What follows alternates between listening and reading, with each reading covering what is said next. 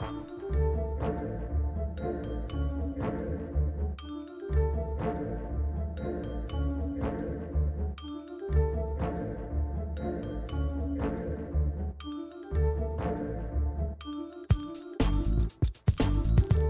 everyone, I'm Lindy Means, creator of the Left Pocket Project, which brings you the history of leftists of color, one swipe at a time. And this is the Left Pocket Project podcast.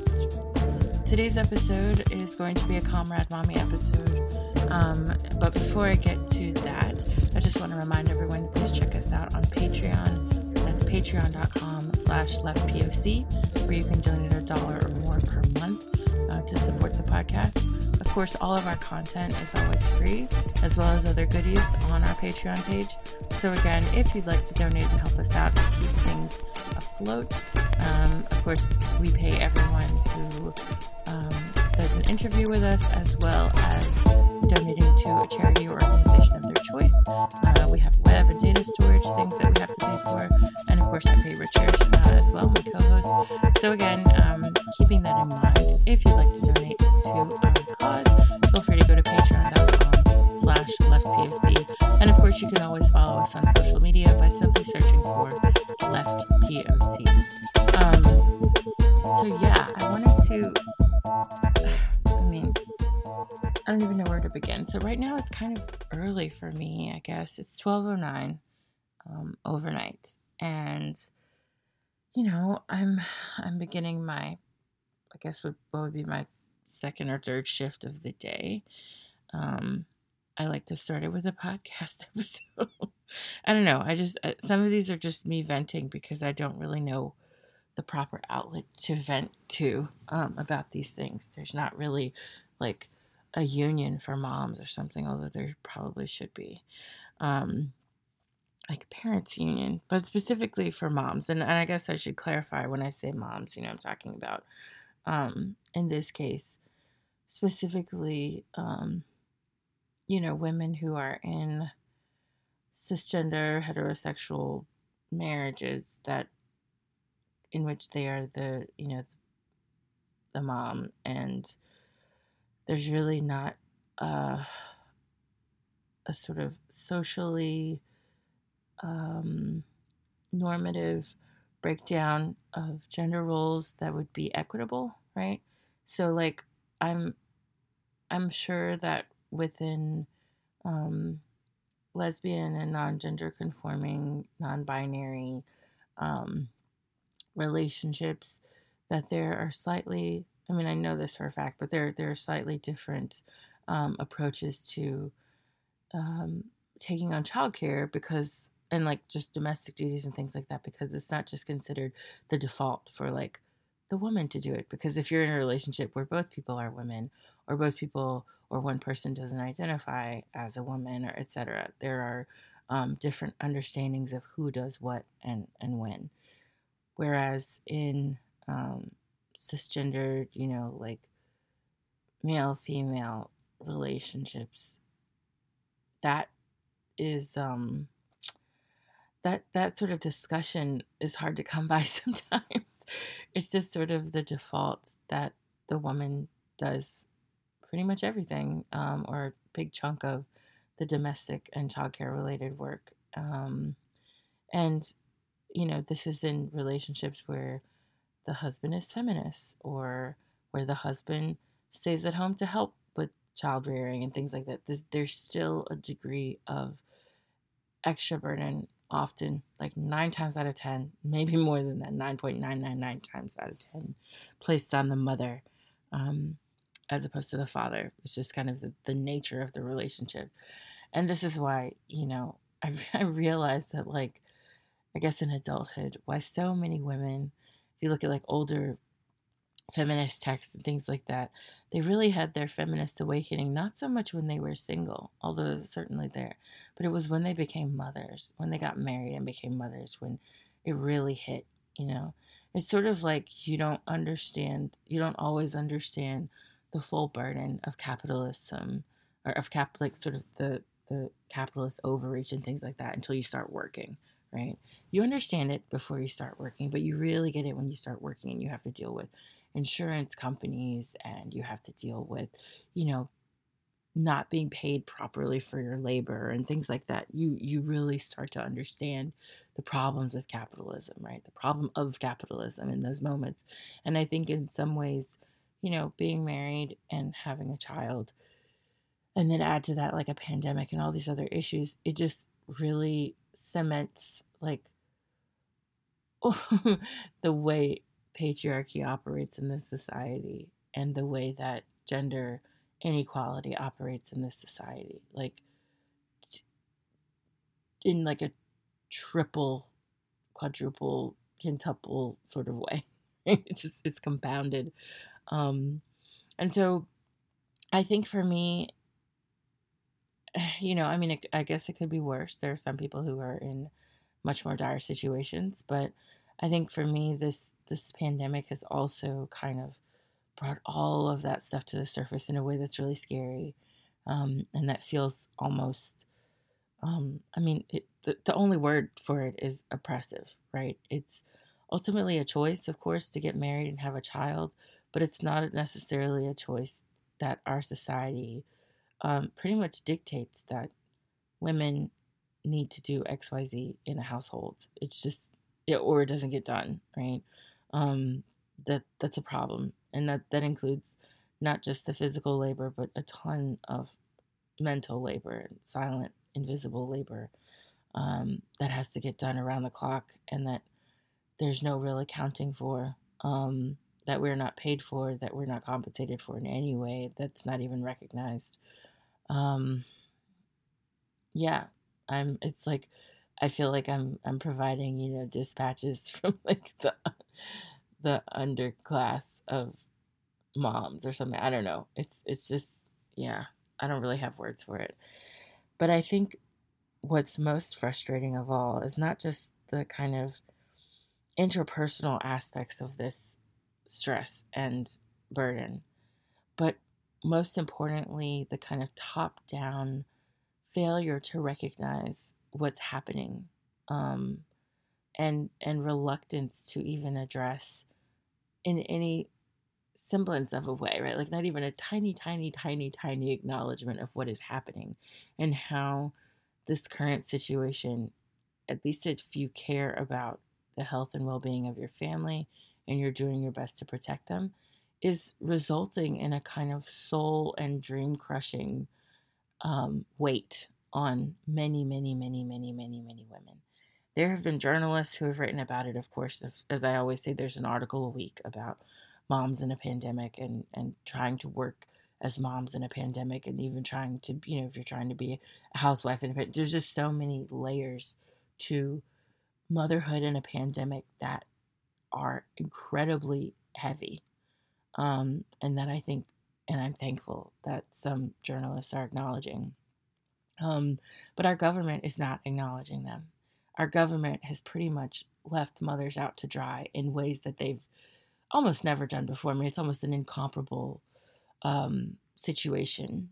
And I think that, you know, I keep saying, if this ever ends, I I don't know how I'm going to feel. I don't know how I'm going to be able to process that feeling of relief, right?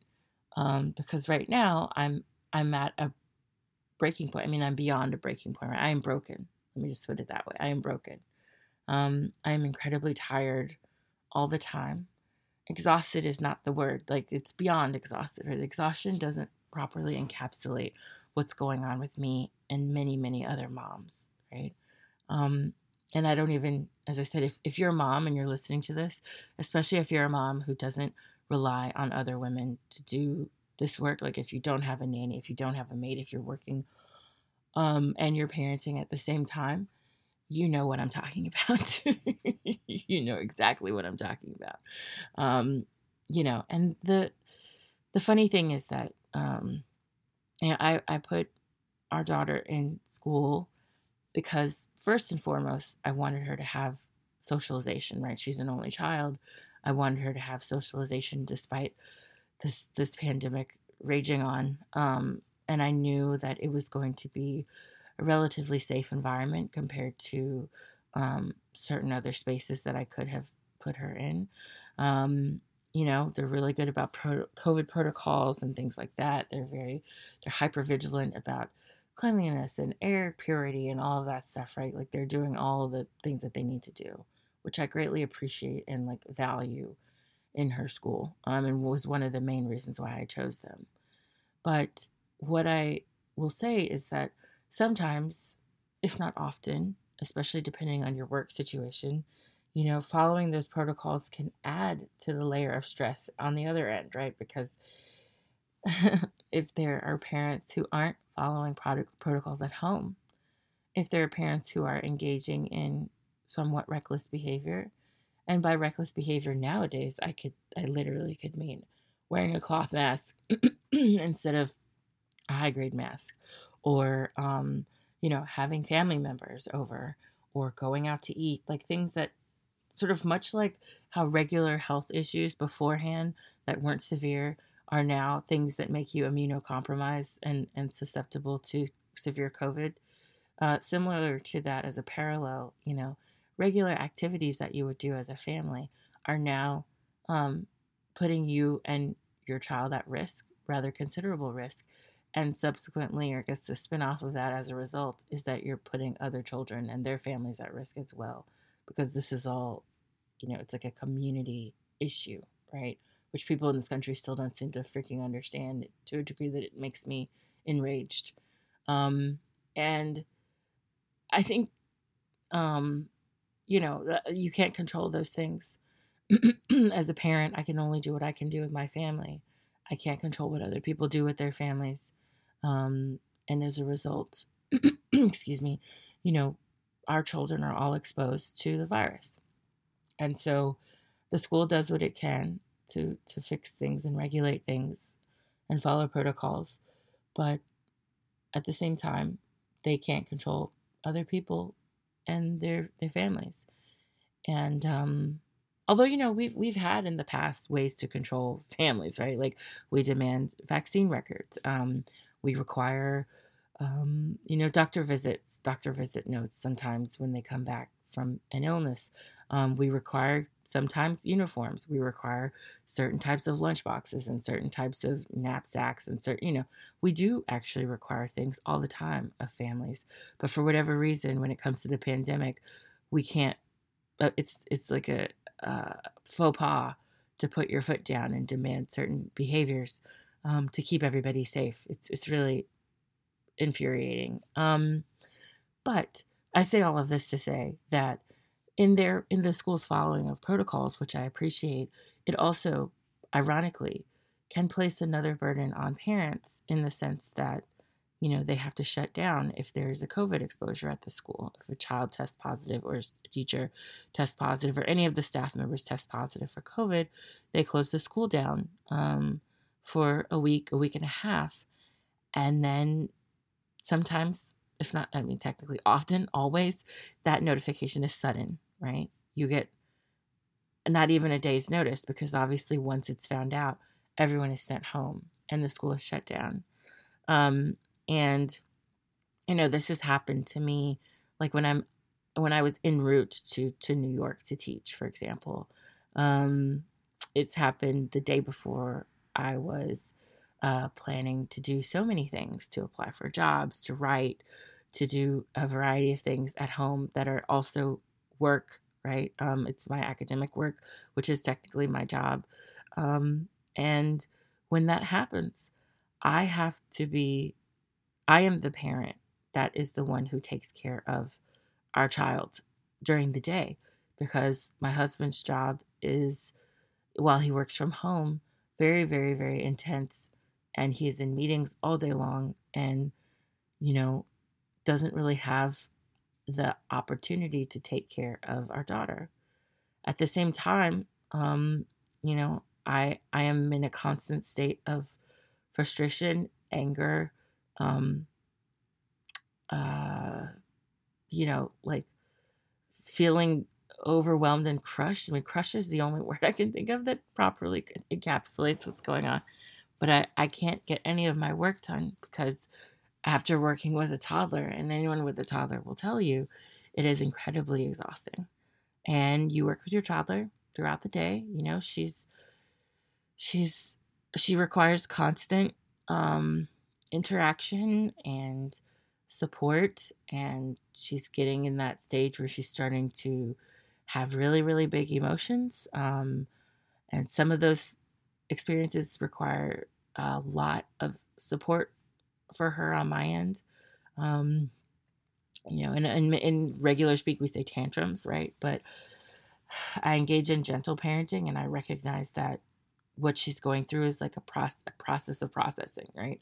It's it's her trying to grapple with the changes that are happening, or not only with her physical environment, but her body and her mind. And you know, I recognize that this is not her showing out. This is her trying to wrap her head around just change, and growing up, right? So I support her in that. But that requires a lot of labor. It's a lot of work. And, you know, I'm at the end of the day, when 5 o'clock, 5:30, 6 rolls around, all I can do is sleep at that point, right? I'm so tired that I can't do anything else. And during the day, with the exception of when she's napping, it's hard to do anything else. I try to kind of clean and do stuff, incorporate her in that because we do Montessori at home. But at the end of the day, as a toddler, she's going to be, of course, much slower, much less efficient, requires more oversight and supervision and things like that to do household tasks. So I'm not going to expect my almost 2 year old to go do laundry by herself. You know, like it's that's not going to happen, right? She can help hand me things to put in the machine, but at the end of the day, that's not, you know, the type of labor that I'm expected to do within a reasonable amount of time. Um, and so, and you know, I don't really sleep. I take a nap in between. So like after I work with my daughter, I take a nap, and then I wake up and I do more work. I do housework then. I put away dishes and load the dishwasher and, you know, wash clothes. Although technically I'm washing clothes all day long. Um, I do my academic work barely because I don't have the mental um, acuity at that point. I don't have any sort of alertness or degree of intelligence because I'm exhausted, right? It's impossible to write. I mean, I don't know how else to put it. It's impossible for me to write under these circumstances. And, you know, I just try to keep going. But I think that there is a complete lack of support on all sides. And as I said, I think the problem is that it's top down, right? Because at the end of the day, my husband's expected to work all the time. The government doesn't provide Medicare for all or any sort of universal health care. So, of course, we work to keep insurance. And then if we don't work, we don't have insurance for ourselves or our child, who, considering the degree to which she gets sick from school, is necessary. And obviously, it's a pandemic too. So, in case of an emergency like that, she would need hospitalization or care. Um, you know, and at the top, we're basically the best way to put it is we're being told to smile, sweetie.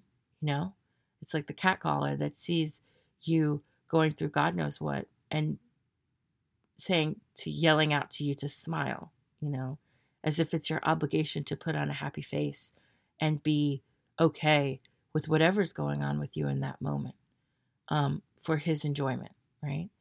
And the government is doing that to us because there's a unmitigated lack of, just a complete lack of control of this virus. I watched an episode, I think it was on Al Jazeera. If I find it, I'll try to post it in the show notes.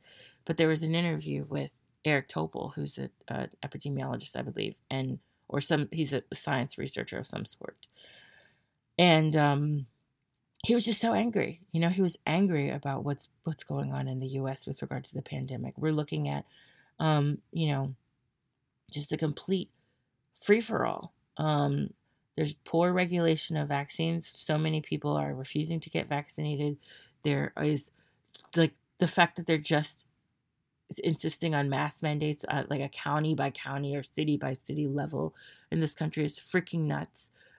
There are, you know, he was like, we have the vaccines and we don't want to donate anything to the developing world, and that's why we're seeing a worsening of this pandemic around the world. But this country, he was like, one of the things that I thought was most impactful about what he said was, you know, we are contributing the most when it comes to the number of diseases or infected people, right? Like, we literally have like one of the highest, if not the highest, infection rate for a developing country in the world. And then on top of that, it's like the highest infection rate perhaps in the entire world.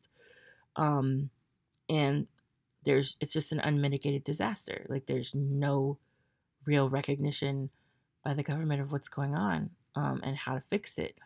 And it's just kind of like, get vaccinated and good luck, you know, except that people aren't getting vaccinated. So, like, the hospitals are once again overrun, declaring disaster. You know, everything is bad. And like, what I'm saying, the reason I'm saying all of this and the reason that I always come back to COVID in these episodes is the fact that that adds to our stress, right? It adds to our degree of just helplessness in many ways in this. I'm flailing, you know what I mean? Like, as I said, I feel like I'm being buried. I always compare it to being like buried alive or drowning, because you recognize what's happening. You see what's happening and you feel yourself being like killed by these circumstances, being crushed by these circumstances, being turned into a person that you're not, you know, being robbed of the person that you are because you have so much work to do that you no longer exist as the person you once were. And that is incredibly terrifying, because if that happens, you know, who are you in the process of trying to support your child? You are no longer yourself. You are a shell of yourself. You are some figment of the former self. Fragment, I should say, sorry, fragment, all the figment of your imagination as well, right? It's as if you're no longer real. Something happens to you. And the fact that like, we have no support network. We have no support. And we have no one to turn to when we need help. There's no one to help. People are quitting their jobs in droves, which I completely understand. Nurses and doctors are being forced to work while infected with literal COVID, which puts patients at risk, puts themselves at risk, takes their needs completely out of consideration, right? Is abusive on a workplace level. I'm responding, of course, to recent CDC, this recent CDC announcement as of like overnight, basically, that healthcare workers infected with COVID should keep working. Basically, they should come right back to work, even if they're still infected. I just, you know, I don't understand how we got to this point. I mean, I guess I do, but it doesn't make it any easier, right? And that kind of anger that I feel, that's the only way to put it. It's a kind of anger at feeling neglected on all sides, feeling abandoned on all sides, feeling like we are not recognized as human beings right now. We're just expected to keep going to smile, sweetie, you know? And what's unfortunate is that the sort of, as I call it, like the mommy industrial complex, right? This industry of mommy vlogging and blogging and podcasting and, you know, YouTubes and all of this stuff and brands and whatnot. It pushes on us, on top of the like nonsense of our government, on the commercial and sort of social media end of these things. We are pushed, or the idea is pushed on us of this toxic positivity to the point where you just want to slap the person on the screen, right? There's a degree of just saccharine, overly happy, overly satisfied, incredibly balanced, and with perfect skin and perfect bodies and perfect meals and perfectly clean households. This kind of image that's put out on social media is damaging when you're someone who's drowning. Like you're drowning and then you're looking at someone on a cruise ship waving.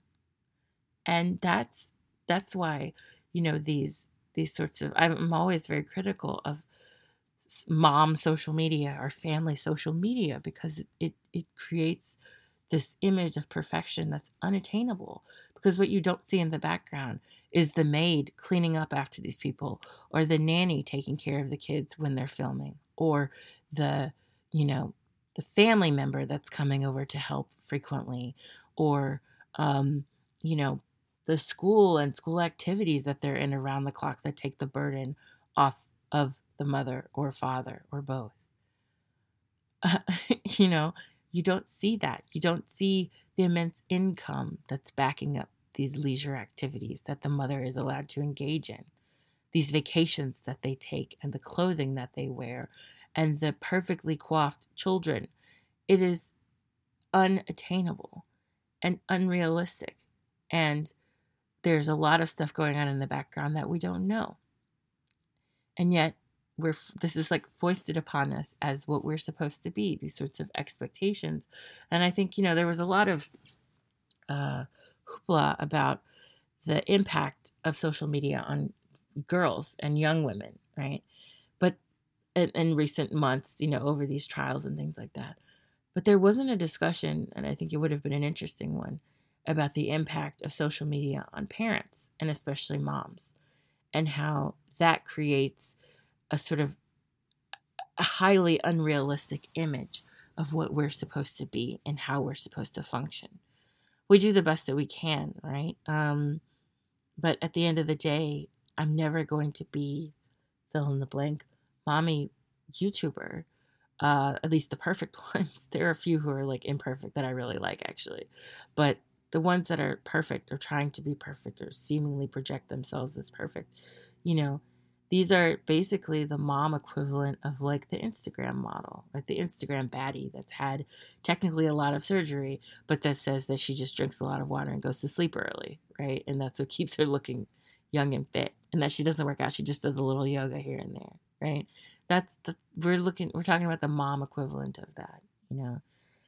And so anyway, I raise all of this because I watched this, like, I think I mentioned before, I like to watch videos of people cleaning because it is inspiring for me, because I don't have time to clean usually. So I just I'm trying to reconcile with the fact that, like, when I don't have time to clean, I can watch a 5-minute video of someone, like, they usually speed it up too, so it makes it really satisfying because you see the beginning, middle, and end of all of this in like 5 minutes, and it's really fun to watch. But there's one woman that I watch who's she is an Orthodox Jewish woman.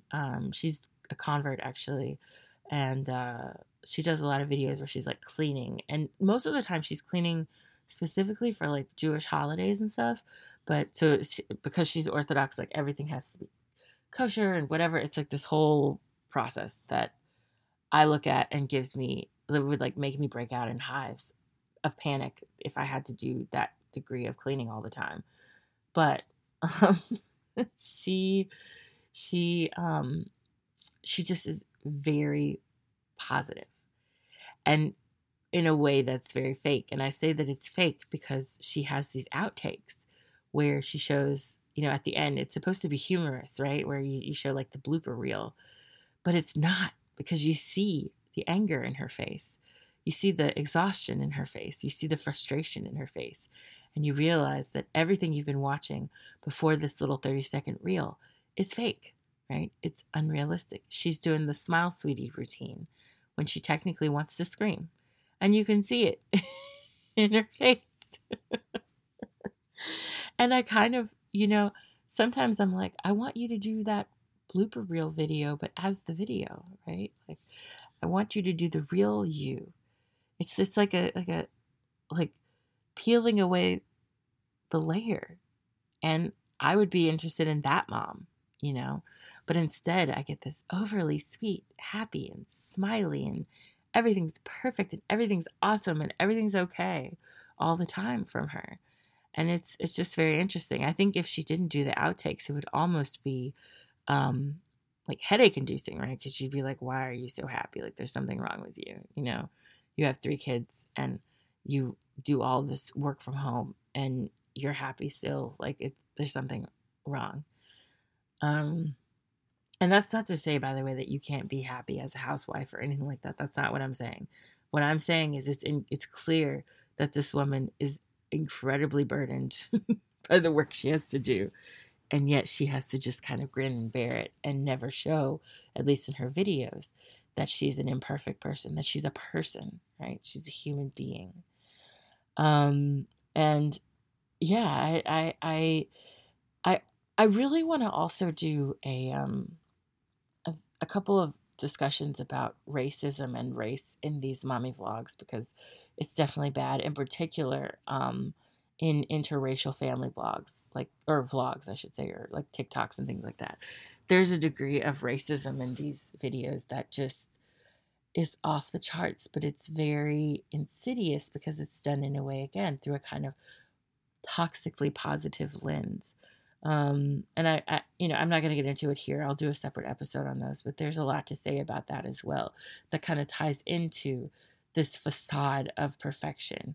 And some of that perfection is breaking down into like a sort of eugenics like scary race science that I should talk about in a separate episode. But yeah, um, I just, we're at the 31 minute mark, but I just wanted to kind of try to verbalize, I guess, the anger that I feel because I know that so many other moms and parents in general feel that. Um, they don't have the words to explain or fully articulate what it means to lose yourself, to lose your career, to lose your livelihood, to lose your sense of self because you're trying to parent in a pandemic and trying to protect your family. It is, I mean, it's an incredibly, incredibly weighty burden that few others can understand unless they're also going through it. I think if I didn't care, if I just was like, whatever, let's get COVID, who gives a shit, it would be different. I would just be living my life. And I see this. This is another thing on like about the vlogs and like the mom social media and stuff that's equally as frustrating because you're looking at, you know, people talk about, oh, we're gonna go out to eat, we're gonna go do this, we're gonna go do that, we're gonna go to Disney World, we're gonna go blah blah blah, we're gonna go have all these activities and things that we do outside of the home in indoor spaces where I know I can get COVID, but it's fine. And then next week you see them asking about where to test their kids for COVID, and then they're sending their kids to school, and it's just like the cycle continues. You're seeing all sides of this process that kind of just adds to your anger, right? Because every second of other people's negligence to me adds another hour of quarantine for us, or another day, or another month, or another fucking year of this nonsense. Um, I see it, this in conjunction with government failures makes you feel like you're just going to be in this situation forever. And, as someone who's kind of preparing herself to homeschool at the rate things are going with these school closures, and again, I understand the school closures. I think they're important and valuable and help keep our children safe. But at the end of the day, it is an unpredictable burden because at this rate, especially with Omicron, everyone's going to be getting infected all the time. Every day there's going to be an infected kid at school, and so the school's always going to be shut down, basically. So that's why I said, I'm preparing to homeschool. I'm turning one of our technically we have 3 bedrooms. One we have 4, but one is being used as like our attic because we don't have an attic and our basement is not a finished basement. So our fourth, it's like a very small bedroom, is sort of like our attic. We use it as storage.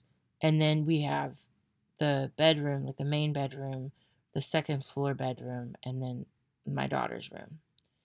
And I say all of this again, like when I'm talking about floors, guys, it's not a big house. It's a row house in Baltimore. So these are, stacked on top of one another. Think about that. If it's the house, it's like not very big, but it has multiple floors because it's narrow. Um, so anyway, the point I'm trying to make here is that I'm going to get to is that this one of the bedrooms where I do podcasting and most of my work actually, like I don't really sleep. I don't use a real bedroom. Like my bed is my desk because as I've mentioned before, after having my daughter, sometimes sitting for long periods of time like gives me incredible pain, like lower back pain and stuff like that. Um but anyway, sorry.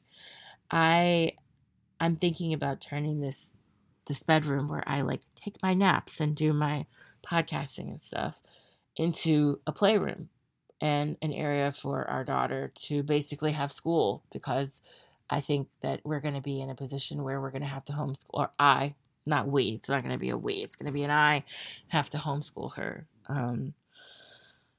And she'll need the space to, play, but also do her lessons and kind of her practical life stuff and whatnot.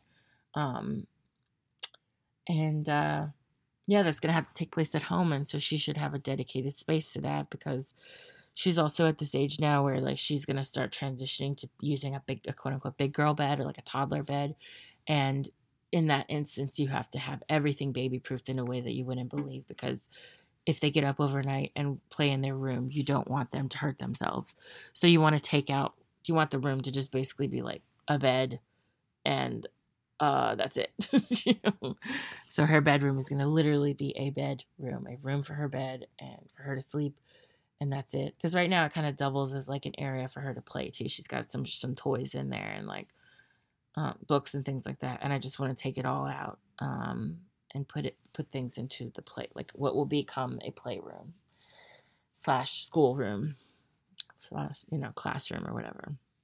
But anyway, that's another task that I'm gonna have to take on, and it's gonna mean gut cleaning everything and painting and all of this stuff. We still haven't gotten around to painting.